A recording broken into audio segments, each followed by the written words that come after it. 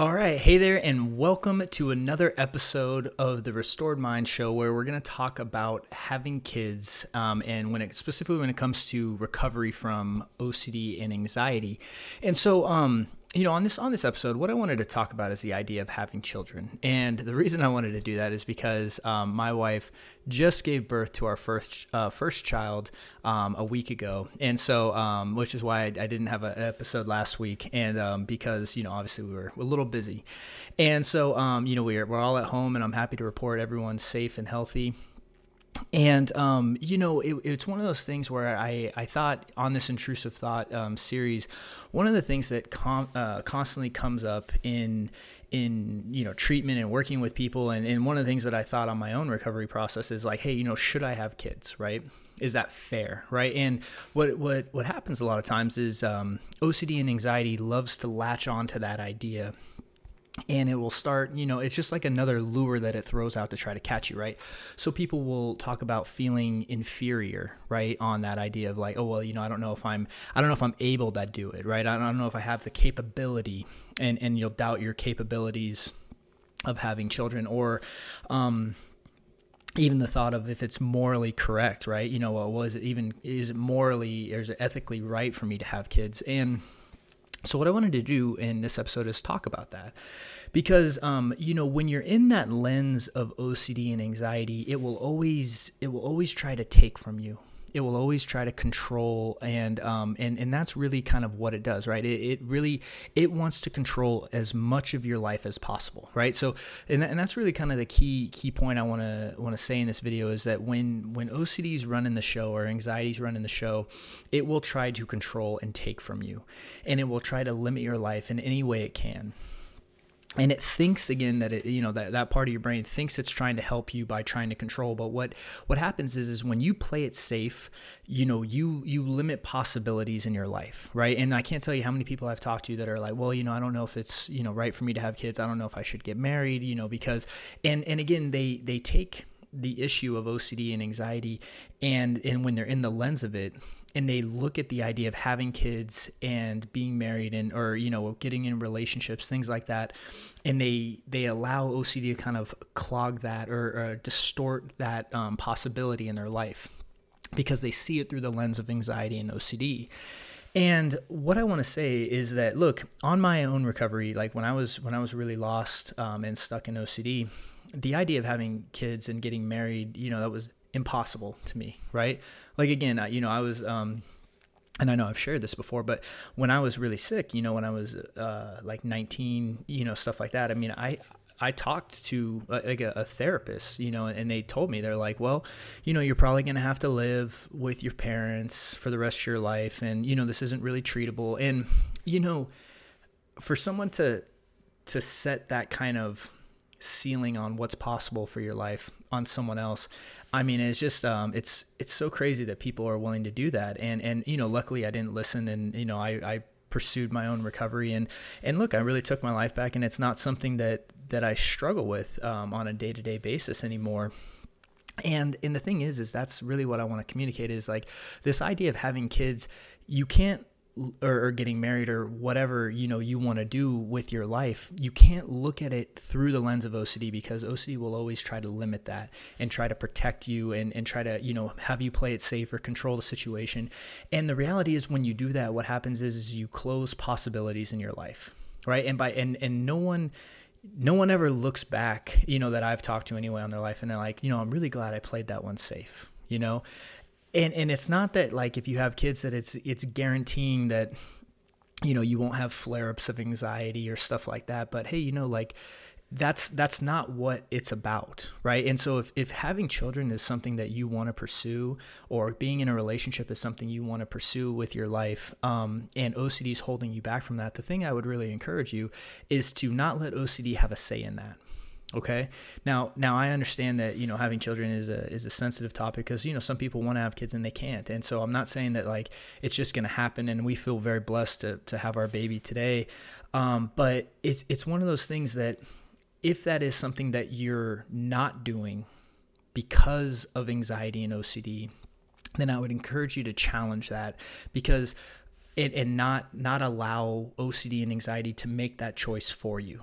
And again, really, because again, this recovery process is not about how can I always be comfortable.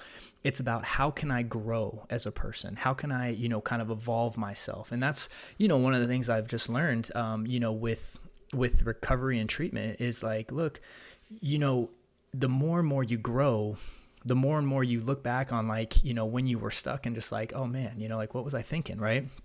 Because again, had I not chosen to challenge OCD, I, could still be living at home, with my parents or something. Right. And now, then going on to get married and then now have a baby. It's like, I kind of, it's amazing what you actually can experience in life when you take those steps to challenge yourself. Now, is it scary? Of course, there's a whole bunch of uncertainty, and OCD will try to latch on to that. But if that is something that you want for your life that you haven't pursued because of OCD, right? Or because of anxiety, and you're worried if it's morally or ethically correct, again, I would really encourage you to kind of remove OCD and anxiety from that question, right? And just ask yourself, is this something that you want?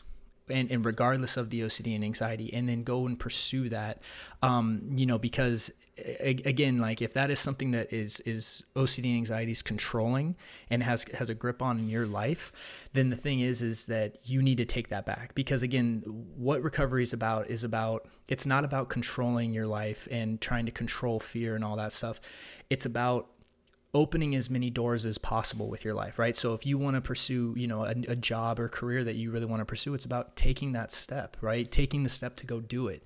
And if you want to build a family, then it's about taking the steps to do that, even when you're uncertain, right? And that's the thing that I just really want to talk about today is that, like, look, there was a point in my life where I never thought this was possible. And I used to have those same questions like, well, what if, this and that, and what if she gets OCD? Because what if it's genetic? And it's like, you know what? There's treatment options available, right? And there's no guarantees with anything. And, the main point that I really want you to take away from this is to never let OCD have a say in your life, with whatever it is. Okay.